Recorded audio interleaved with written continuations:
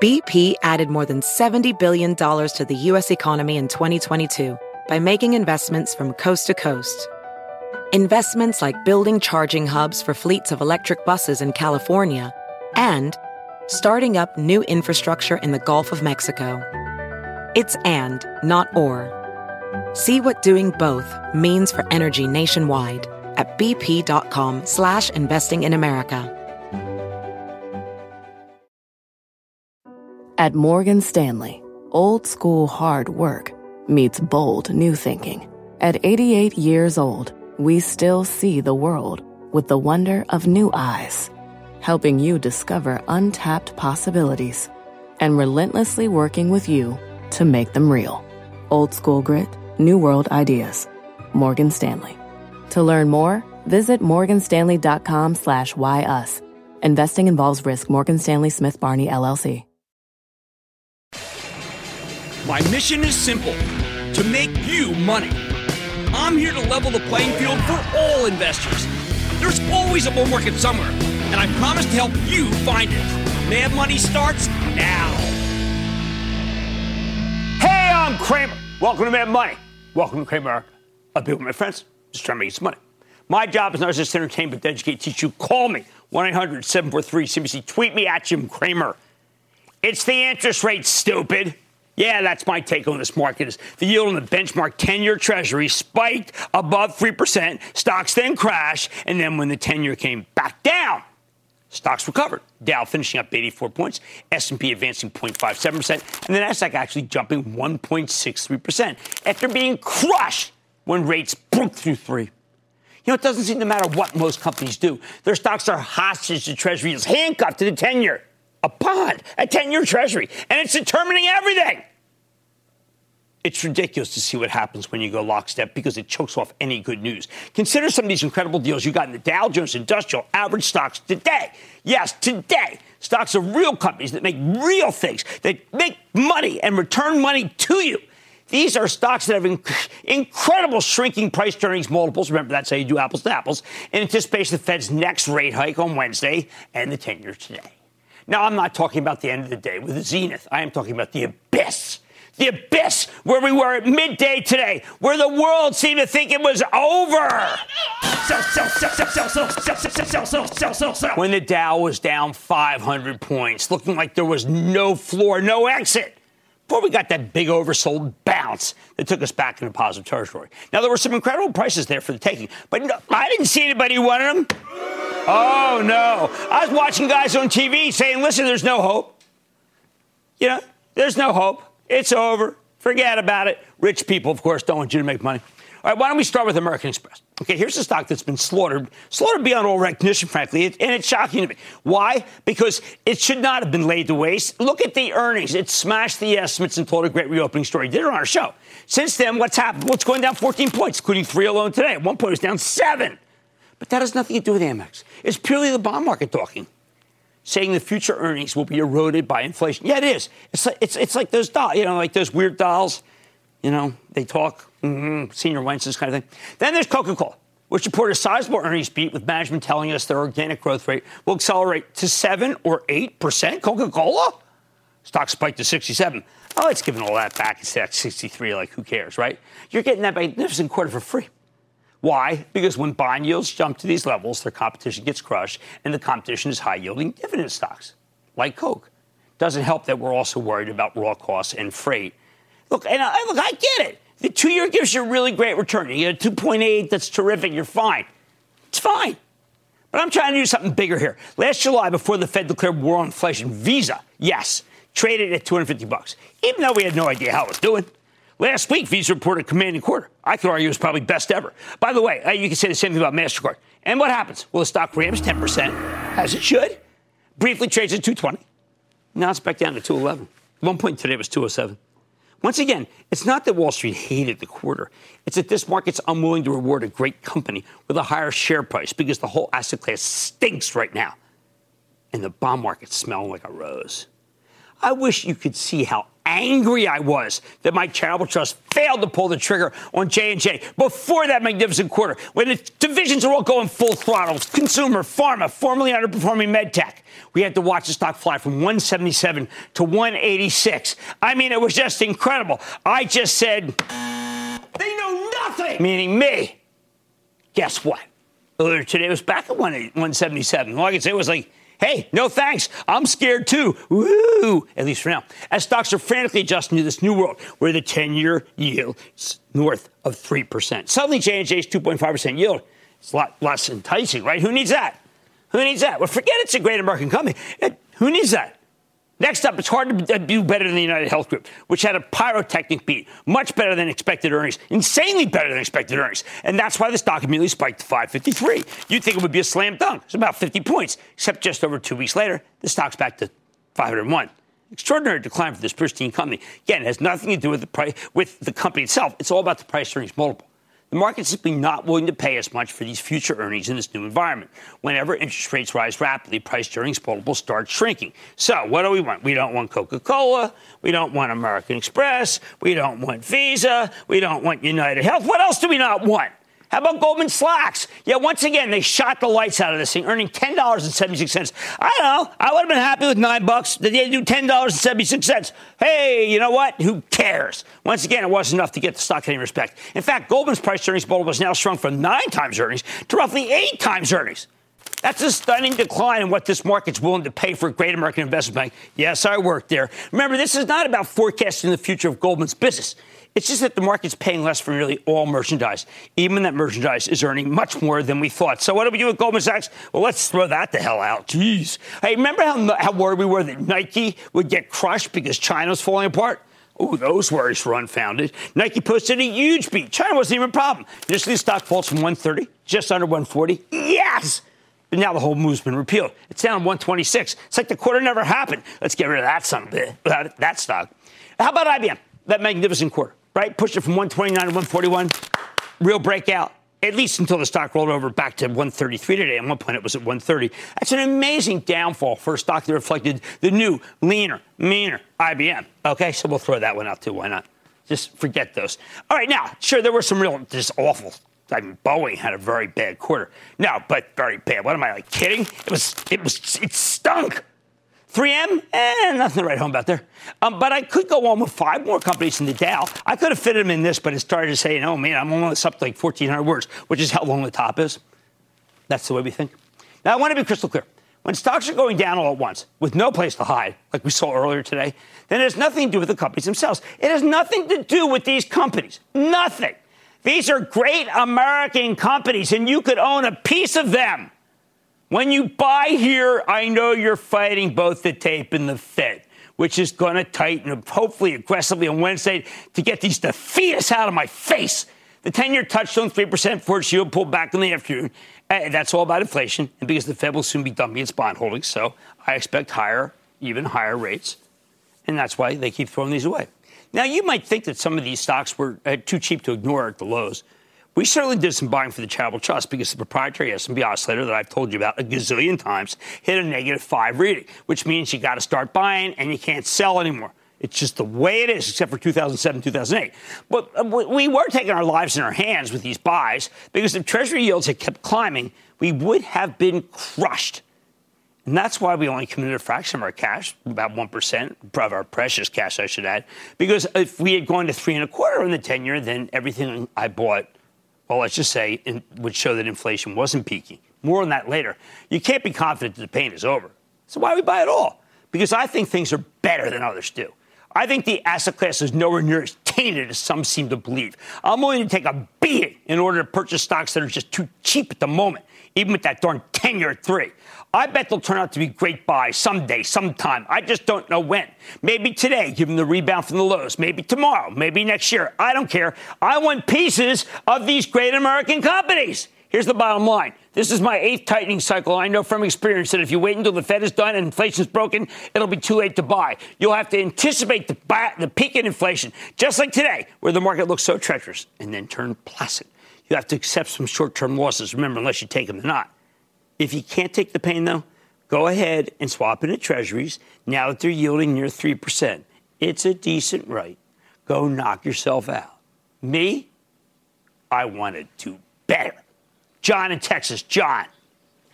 Jim Cramer, a Texas says booyah to ya. Well, that's a pretty darn big booyah, okay, and I'll take it. Good About 10 times the size of the Russians, just so we keep in perspective. What's going on? Yes, sir. Hey, I called in to talk to you about liquefied natural gas stocks.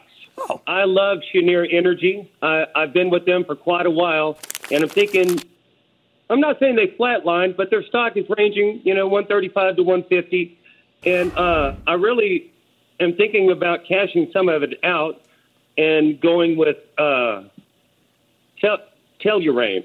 Well, you know what? I like that idea. Now, Cheniere was set up by Sharif Suki, the great Sharif Suki. When it was at $8, he came on the show. He said he was buying a ton of it for himself. Boom, pick up 150 points. You can't do that in treasuries, by the way.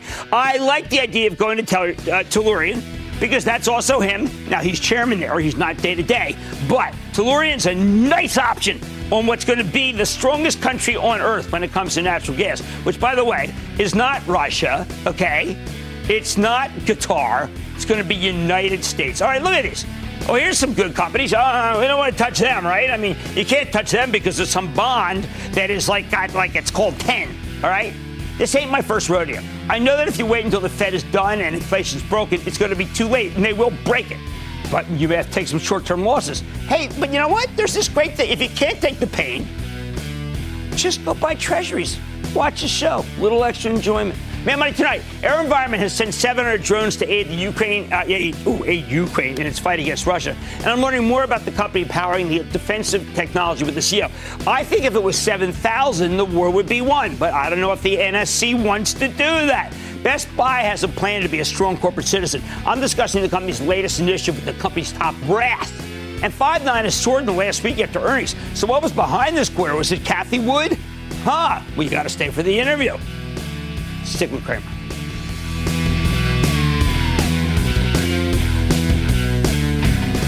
Don't miss a second of Mad Money.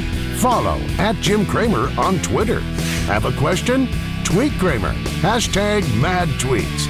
Send Jim an email to madmoney@cnbc.com or give us a call at 1-800-743-CNBC.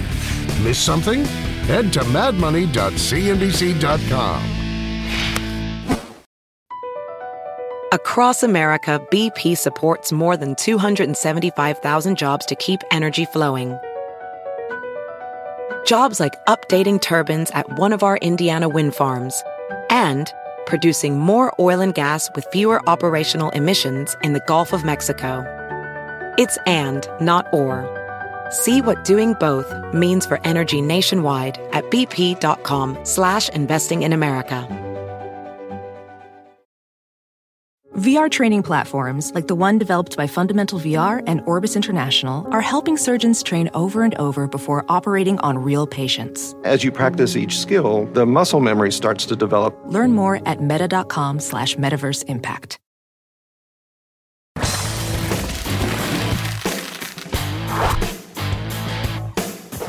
Since the beginning of last year, our government has committed $4.6 billion to helping Ukraine fight off the Russian invasion. President Biden is now talking about increasing that number, maybe even dramatically. But there's all kinds of military systems, some more useful than others. Personally, I was heartened when I heard several weeks ago that we were giving Ukraine a specific armed drone. It was called the Switchblade. There are different kinds. You can go look them up on the website. It was able to fly around for several hours, then identify an appropriate target before flying right into it, kamikaze style. We're familiar with the Switchblade because we know the company behind it, a relatively small defense contractor called AeroVironment that makes some of the best drones in the business. They even let me fly an unarmed version a few years ago. At this point, 700 of these Switchblades have been committed to Ukraine, and we want to know more about what that means to both the battlefield and AeroVironment's business going forward. So let's go straight to the source. I'm really excited about this. We got Wahid Nawabi. He's the chairman and CEO of AeroVironment, straight shooting guy. Mr. Nawabi, welcome back to Mad Money.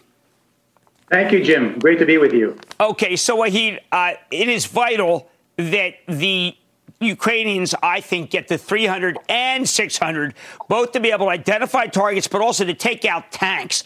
Is our government giving and ordering enough? And can you handle the orders? So the short answer is yes, they are providing both of them to the Ukrainian military and government. We stand ready. We have plenty of manufacturing capacity. We could obviously use some help in terms of expediting the contract process and putting us somewhat higher in the supply chain to be able to get access to parts and especially the semiconductors and microelectronics in order to make a lot of them, make thousands of them. We do have the factory in U.S. that can produce thousands of the Switchblade, 300 and 600. It's dedicated to that Switchblade line. Are people buying, people who are sympathetic to the Ukrainian cause, going to the website, buying these and sending them to Ukrainians? Are you referring to the U.S. government? No, I'm wondering whether people who are who feel that the Russians are wrong have gone to your website, you can order these, and are you allowed to give them to the Ukrainians? So, yes, the U.S. government has given us support to be able to export Switchblade to many of our allies, specifically to Ukraine, and we're working with them on that process. There's two ways we can provide Switchblade to them. One is through a foreign military sale through the U.S. government, where we provide the systems to the U.S. government, and then the U.S. government takes care of the shipments to Ukraine. And the second way is that we could actually make direct commercial sales to the Ukrainian military, and we're working both angles at this time. Okay, that's what I wanted to know, because it seems that if our government's going to wait and dither, it's not going to happen fast enough. Now, you've got a competitor here in this Phoenix Ghost. What do they have that yours doesn't have? So there's a lot of misinformation about the Phoenix Ghost and relative to Switchblade, Jim. Switchblade is extremely unique. There's nothing like Switchblade that is truly a tube-launched loitering missile system. To our knowledge, the Ghost UAV, it's a multi-rotor UAV that can carry some sort of weapon systems, but it's not very clear. I do know that Switchblade is unmatched and unparalleled in its mission capabilities and its features and the way it operates. It is a complete different class called a loitering missile, and that's very different than what I know and what I've heard about the Ghost UAV. All right, what I saw when you came here was something where it is possible that you could literally see someone with a joystick, and they would be looking up, and they would be obliterated. Is that happening even perhaps to generals of the Russian side? So I can't comment specifically to the Ukraine conflict because of the security and safety of our allies and our military. What I can tell you is that what you described is exactly the type of mission that Switchblade is designed for. Switchblade 600 specifically is got similar to a Javelin warhead, but it goes 10 times further.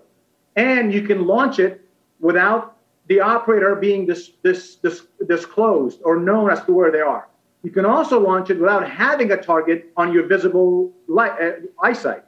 And so because it can go 10 times further and it can loiter for almost 1 hour when it gets to the area, it makes it an ideal weapon system for the kind of conflict that we're seeing right now in Ukraine. And it can take out a tank. It can take out a tank. The lead tank in a convoy of tanks going to eastern Ukraine. It can take out the first tank. That's right. It is really literally, if the Ukrainians had thousands of Switchblade, 300 and 600 in their hands, this conflict would have had a completely more severe outcome for the Russians today, because the type of caravan of artillery and tanks and armored vehicles that we saw and supply vehicles, they could be taken out like literally popcorn with Switchblades, because one operator can also launch multiple Switchblades. Wow. And literally put them on loiter and then designate targets one at a time or more, and on the same time, and then take out several targets at once. Wow. This is a capability that is really, really unique and unmatched in the entire world. I hope they are listening. One other thing, the other company that I felt was dominant was a company called DJI. They are Chinese, sir. The Chinese have no interest in helping our military, have no interest in helping our country. How did they get to be such a dominant player? And will the Army really still use anything they have? So, to my knowledge, that they're not allowed to be used in the military applications. They are really a prosumer drone company rather than a industrial and military grade capability. None of their UAVs that we know that we are very familiar with have the kind of capability that our systems have. And they don't really operate in types of environments that our systems can operate. The Jump 20 medium UAS, which you see a picture here above me, it's a Group 3 UAV that can actually even carry Switchblades under its wings. This is a UAV that's made for this type of conflict. They can fly up to 13 plus hours. You're talking hours of operations and flight time versus minutes. And that's a complete different ballgame when it comes to this type of a conflict. If someone's watching and they are intent on trying to stop the Russians, what should they do? Write their Congress people? Write someone to be able to say, listen, I just watched this gentleman who's from Afghanistan who knows what the Russians can do, and I want those machines in the hands of people who are our friends. What do they do? So you're absolutely right, Jim. I was born and raised in Afghanistan and came to the United States because of the Soviet invasion and conflict in Afghanistan in the early 1980s. And so I know firsthand exactly how the Ukrainians feel. And the disruption and the chaos and the catastrophe that this has caused to their nation and their people is just heartbreaking. And so we stand by them. We stand by our military. And we need to equip them with this capability because the Russians don't really have a defeat system for this. This is the capability that is changing the outcome and will completely change the outcome. They have thousands of them in their hands. All right. I hope people are watching. I hope people are watching because I knew if I had you on, people would get it, they'd hear the truth, and they just did. That's Wahid Nawabi. He's chairman, president, CEO of AeroVironment. I've used these machines. These machines are what the Ukrainians need. Thank you, sir. Thank you, Jim. Great to be with you. Mad Money's back after the break.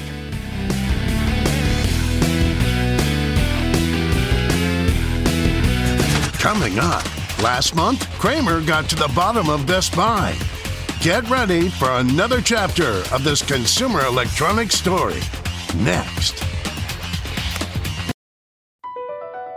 BP added more than $70 billion to the U.S. economy in 2022 by making investments from coast to coast.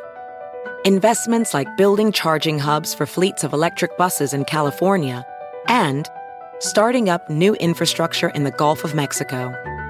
It's and, not or. See what doing both means for energy nationwide at bp.com/investing in America. Welding instructor Alex DeClaire knows VR training platforms like Forge FX help students master their skills. There's a big learning curve with welding. Virtual reality simulates that exact muscle memory that they need. Learn more at meta.com/metaverse impact.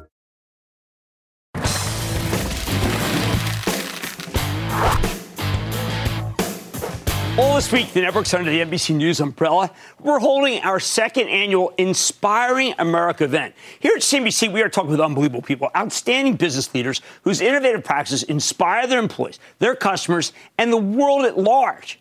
And that's why earlier today we spoke to Corie Barry, the CEO of Best Buy, who does such a good job, talking about her business and the great work she's done creating teen tech centers where underprivileged kids learn how to use cutting-edge technology that they would never have gotten at their schools. Take a look.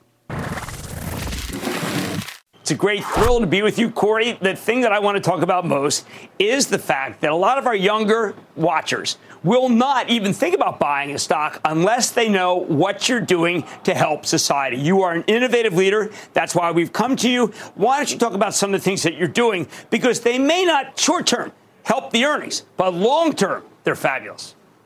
Yeah, I'm going to start there, actually, Jim. Fundamentally, we believe that the work we're doing, social, environmental, drives long-term value creation for the company. And, you know, I always start with our purpose. Our purpose is to enrich lives through technology. That's not just for one segment of customers. That is for society at large. So one of our efforts is our teen tech centers.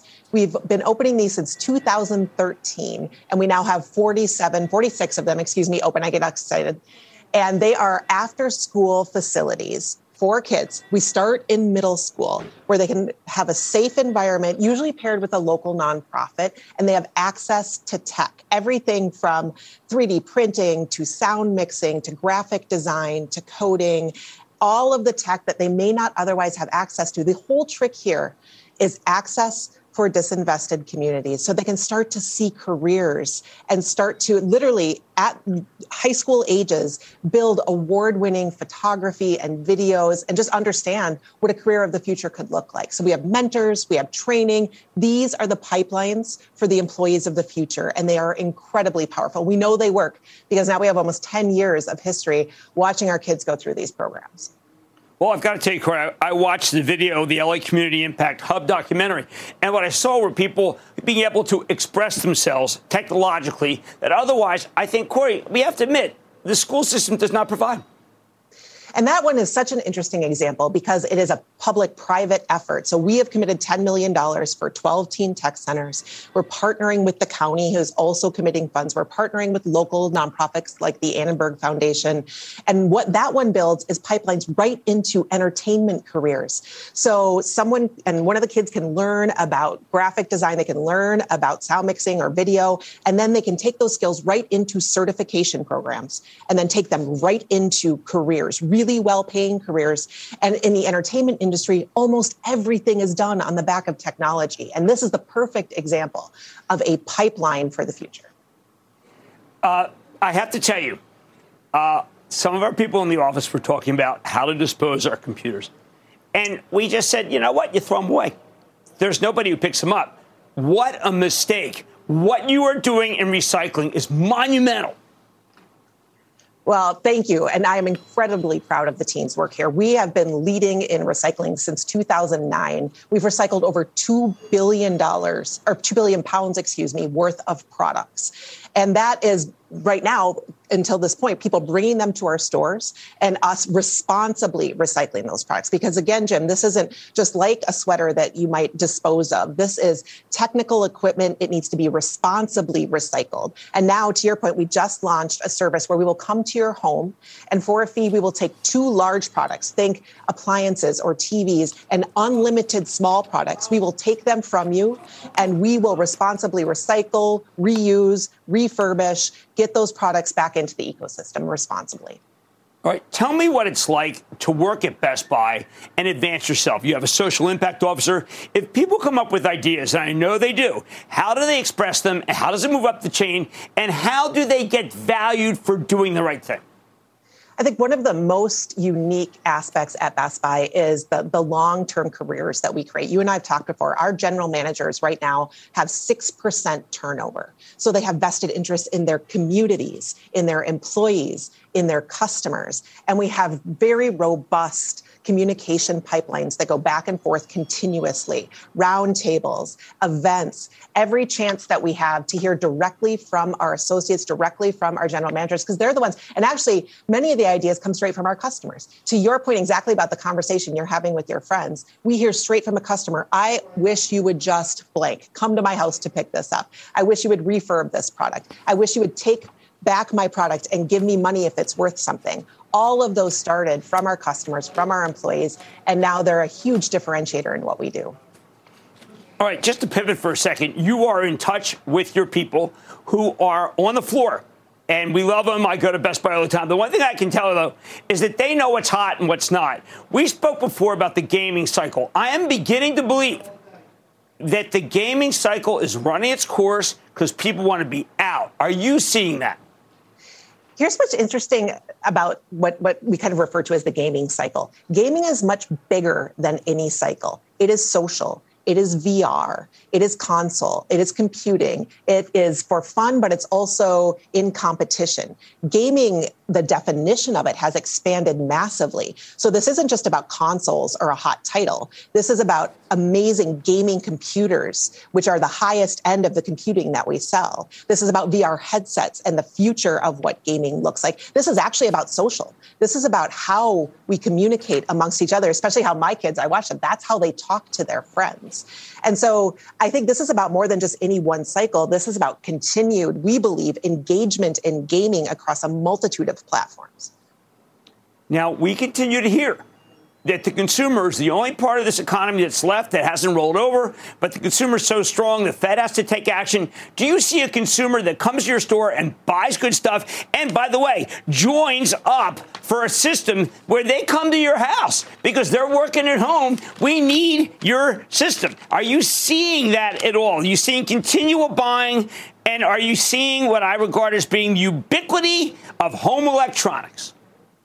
I think for us, that is what we believe is our reason to exist on the planet. We believe the future, the way we live in almost every aspect, will be lived using technology. Hybrid work is one model, but think even in your kitchen, everything that's connected, your entertainment, the gaming that we were just talking about, your car is connected to your garage, your outdoor system, your pool might be run with an app.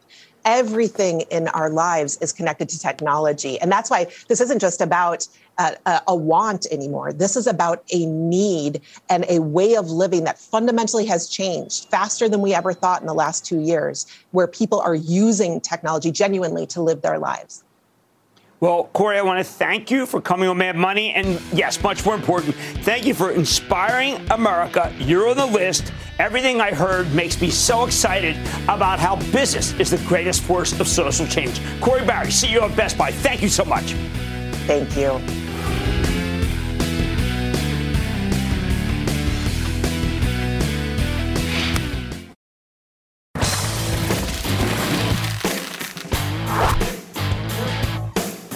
For the last 6 months, the high-growth tech stocks have been getting what I like to call the Buscemi treatment. Yes, meaning they've been tossed in the wood chipper. Like Steve Buscemi, remember when he did it in Fargo? Look, at a certain point, you got to wonder, maybe they've got some value, that the higher quality names have come down too far, too fast. It's something that I am puzzled by and I think about all the time. So you take a Five9, that's a cloud-based contact center software company. Okay, I'll get this. These guys posted probably one of the best quarters that I've seen this year. The stock got cut in half from its highs last summer to where it was trading before the latest, but none of that ever had much to do with Five9's business. The stock simply belonged to a group that went out of style in the Wall Street fashion show the moment the Federal Reserve declared war on inflation. The market was what I call undiscerning. When Five9 reported last Thursday night, they delivered a clean top and bottom line beat with very bullish guidance for the current quarter. Management even raising the full year forecast. If you want to, I think it's worth pointing out that they were EBITDA positive. Yes, it was adjusted, but it was real. Plus, unlike so many cloud software companies, they have the added advantage of being, I would say, one of the most lucrative companies in the group. And that's why the stock jumped 7% on Friday, even as the broader market got pummeled. And it tacked on another 5% today. Don't get me wrong. It's a difficult market. Fast-growing cloud stocks have been crushed. But it's clear Wall Street got too negative on Five9. So could this be the beginning of a larger comeback? Let's take a closer look with Rowan Trollope. He's the CEO of Five9, been on a number of times. You're reading the quarter where his company's headed. Mr. Trollope, welcome back to Mad Money. Hey, Jim, good to see you. Thanks for having me on again. Okay, so Rowan, I had to go into that preface. I usually don't like to go that long, simply because I think people must feel, well, there must be something dreadfully wrong at your company, the company that it could have traded at 211 and then it traded at 110. But in reality, this was by far your best quarter, and the EBITDA positive, I could say, is a true number.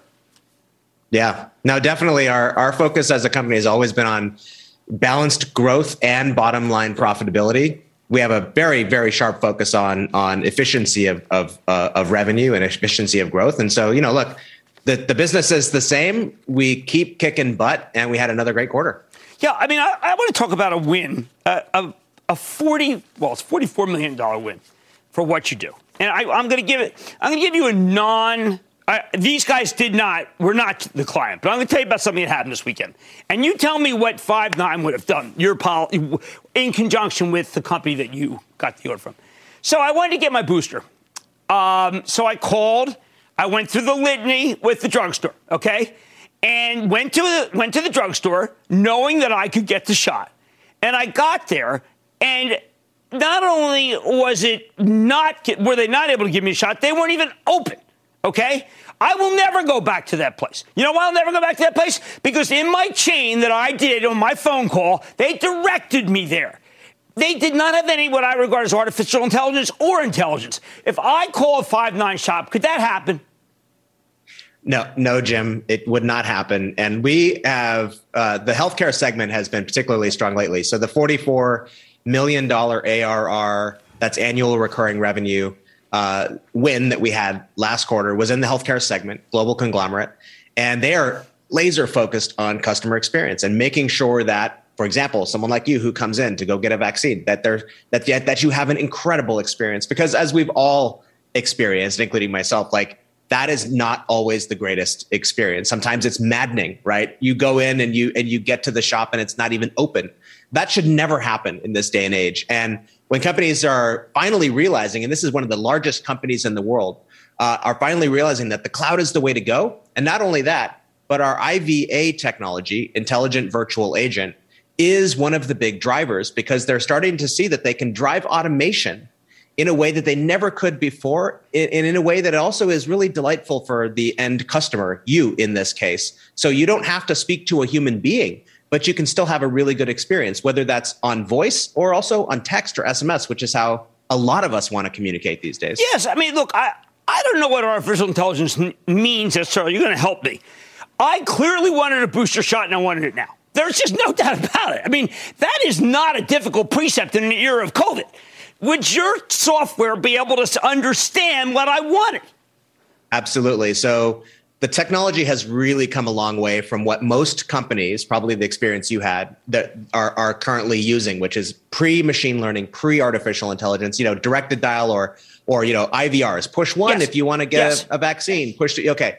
Now we're talking about a computer that can understand your voice. So tell us, Mr. Cramer, we see it's you calling. Tell us why you're calling. I would like to get a vaccine. The computer can understand that and say, oh, okay, I've got these 4 locations near you. It already knows where you are, where you can go get a vaccine. The earliest appointment is Monday at 9 a.m. Would you like me to schedule that for you? That's what the experience should be like. And that's the kind of experience that we can create using our software. So it's much, much better than what you're used to. Well, what was interesting was in the conference call, you actually said, look, we couldn't do this initially. And we were somewhat like other legacies, but this just developed. So walk me through how you figured this out, because that's the Five9 advantage. Yeah, absolutely. So we acquired a company 2 years ago called Inference Systems, who were, according to analysts, the best technology company in this segment. And that was kind of step one for us in moving in this path. We have a huge base of existing customers, but we're also driving lots of new customer sales, and we're able to scale up to the largest companies in the world. So we're able to take this IVA, Intelligent Virtual Agent technology, and share it with all of our customers and say, look, this is something that we can now do. And part of the secret sauce here is the architecture and the approach that we've taken. So we actually partner with the Amazons and Googles and Microsofts of the world, as opposed to competing with them. And so that's a world of difference, because Amazon, Microsoft, and Google are all investing significant amounts of money into human-computer interactions using voice, right? Speaking to your computer. And as a result, we kind of get to stand on the shoulders of giants there. And it gives our customers a much better answer than, what we could potentially deliver and what most of our competitors are doing. Trying to deliver all this on your own, really hard. Now, do you think the conversation about your company is at last devoid of any discussion of Zoom? Thanks for bringing it up, Jim. I had to, because I talked about it forever when it happened. Rowan, you got to give me that. I did talk about it forever because I wanted it to happen. Yeah. No, look, we are past that, and the investors are not asking us about that at this point. We are getting, our investors love to see the growth. So we posted, like you said, an awesome quarter, top and bottom line, raised both top and bottom line for the full year. That's what they want to see. That's the Five9 that they've always known and loved, which is this very consistent, durable growth story. And we have a path to $2.4 billion, by 2024. That is our goal. Right. And to achieve that takes a 32% CAGR from where we are to getting there.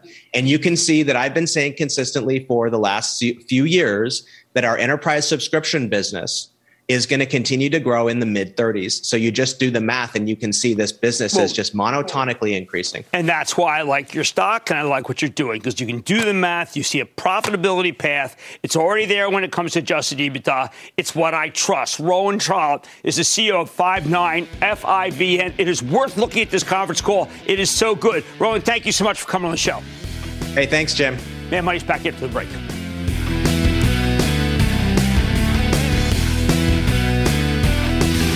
Coming up next. Let's make money together. What do we got? Cramer's bringing the thunder and answering your burning questions in today's edition of The Lightning Round.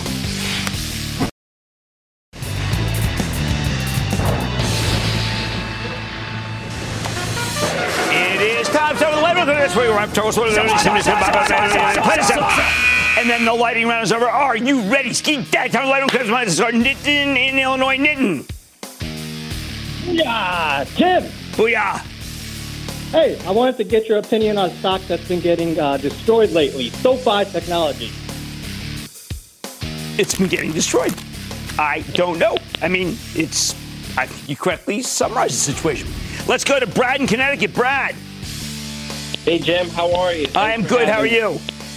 I'm good. Today is my anniversary, so I want to say shout out to my wife, who I love, and I wanted to anniversary a call that you had with CEO Donald McClement, who is the CEO of Indi, INDI.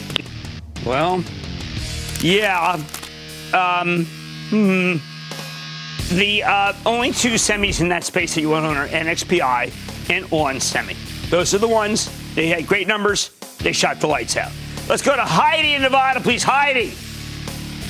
Hi, Jim. So my question is Edwards Life Sciences. They're down a lot since the earnings report, which was actually a good report, but also there's no dividends. Do I buy more, hold, or sell? I want you to buy more. I thought that report was very good. I'm very surprised the stock did not go up.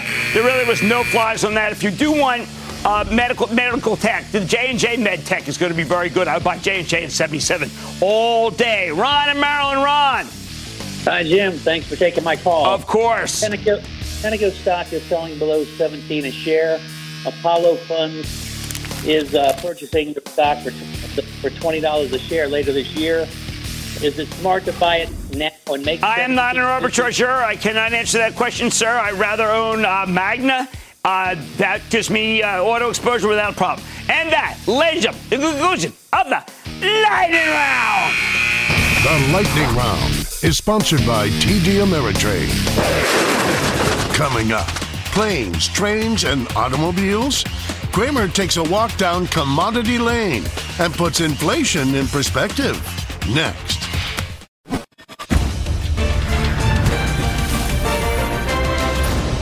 Tomorrow, kick off the trading day with Squawk on the Street. Live from Post 9 at the NYSE. The monumental nature on a percentage basis of what's going on is freaking people out. But I like it. I like it because it's getting rid of all the weak hands, and if someone comes in and buys all the Chevron they want and Oxy, and they get that good yield, and next thing you know, you hear Apollo, they're getting a rate of return, and I say, stop panicking. It all starts at 9 a.m. Eastern.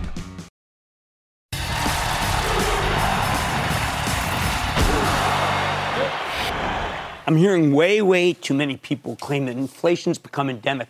Not for the Federal Reserve to do about it. These people are defeatists. They look at inflation in the aggregate. They make sweeping forecasts that will be forgotten by the time the Fed gets things under control. And believe me, the Fed will get under control. No white flag. I'm not saying it'll be easy, but I think they underestimate the kind of ingenuity that can help us stamp out or at least cool down inflation. Maybe we don't go much higher than 3% on the 10-year if things play out as I described. And I'm not just talking about a 5.9, being able to make it so that you don't need one extra person, which is true. So why don't we do this? Let's start with steel. Steel's been roaring. Best steel maker in the world is Nucor. I'd be kicking myself because we sold it way too soon for the Charitable Trust. But now it's almost back to the price where we rang the register, falling from just under 188 to around 150. We feared this would happen when we owned it for the trust. We didn't want it to drop on us. As much as we love Nucor, we know what happens to the steels at this point in the business cycle. Similarly, Cleveland-Cliffs just round trip from 25 to 34 and back. These are gigantic declines, people, that signal a peak in the sky-high price of steel. That's one of the biggest input costs that made so many companies, especially the autos, miss their expense targets. But Alcoa, oh boy, aluminum's really crushed the auto companies. Alcoa's the kingpin. Now, that stock's round trip from the mid-60s to 98 and back. This one's a little trickier because it had a tremendous demand when reported. But we've now seen reports of orders slowing. Why? Because people are putting in fewer orders. If we're going to have a recession, makes sense. Hey, we had warehouses on Friday. Hey, largest landowner in the country. I thought this lumber company told a great story. But today the stock caught a vicious downgrade. Buy to hold because the upside is limited. What would it be limited by? How about the looming slowdown in housing and exports to Japan, the latter being a real stagnant market and the former being hurt by interest rates? Now, I've heard a lot of people say to go buy a Freeport McMoran. Play the copper boom. They're the best we have. I say, what copper boom? I think it happened already. How else do you explain the stock's collapse from 52 in March to 40 now? I bet the decline won't stop anytime soon because China, biggest market for copper, has locked down vast swaths of its economy, which kind of limits their demand for the metals. Lots of money managers believe the grain complex simply can't be stopped. You hear it over and over. Fed can't stop wheat. Fed can't. Will you listen to me for a second? Wheat, soybeans, corn, they trade as instruments. But as Carly Garner, our resident commodities expert, explained to me, wheat has been bid up by hedging speculators, no doubt because they're worried about Ukraine. It's not about organic demand. Corn's up for similar reasons. There's some innate demand there. Soy could be could be due for a good slide. Why? Well, you need some good weather. In other words, the whole grain complex could roll over with or without Jay Powell. What else? All right, last week, Amazon reported a terrible number. I hate to say that, but it's true. And they said they had too many workers. Since they bid up the talent pool to begin with, it's almost like they have a ready-trained new economy workforce that's about to be unleashed on the rest of corporate America. I have to wonder what happens when they start laying off truck drivers. Take a look at FedEx and UPS, both hitting 52-week lows today. Looks like we are not going to have much of a trucker shortage soon. Then consider used cars. Oh, they're starting to fall in value. Now, used cars, they're very big in these indices, okay, in the CPI. Now, there's outfit called Carvana. We've had them a bunch of times. They paid 10% interest on a huge bond offering last week. That's not a sign of health. CarMax disappointed. Used car prices, they have peaked. Put it all together, and you got a ton of important costs that could soon start coming down, which leaves just a few highly visible inflation drivers: oil, natural gas, and housing. Now, I don't have that much hope for oil, which is why charitable trust is loaded with them until the war in Ukraine ends. Supply is too hard to come by. If it weren't for the daily million-barrel depletion from the Strategic Petroleum Reserve, who knows how high oil would be? Much higher? Natural gas has been pushed up by the cold April, but also because speculators bid up the fuel. In expectation, President Biden would start promoting liquefied natural gas exports to Europe by any means necessary. I don't know if he can do that because he's so anti-fossil fuel. I just think he's just torn. Housing, though, I think the last big gasp of home builders came over the last couple of months when buyers locked in low mortgage rates in March and April, knowing they were going to buy a home, so they got that rate. Plus, an outfit like Horton raised its average price by $25,000. I mean, this is year over year. This is a company that caters to younger buyers. As prices and mortgage rates surge higher, eventually demand dries up, and we go from a housing shortage to a housing glut, which is where I think we will be sometime this summer, especially if the 30-year goes from 5.5, where it is now, to 6%, and it's sure a 6% written all over it. All these things are peaking simply because the Fed said it has to happen. Even a few commentators or communicators seem to notice. I notice. Now I hope you have too. I like to say there's always a bull market somewhere. I promise to try to find it just for you right here on Mad Money. I'm Jim Cramer. See you tomorrow. The News with Shepard Smith starts now. Across America, BP supports more than 275,000 jobs to keep energy flowing. Jobs like building grid-scale solar energy in Ohio and producing gas with fewer operational emissions in Texas. It's and, not or. See what doing both means for energy nationwide at bp.com/investing in America.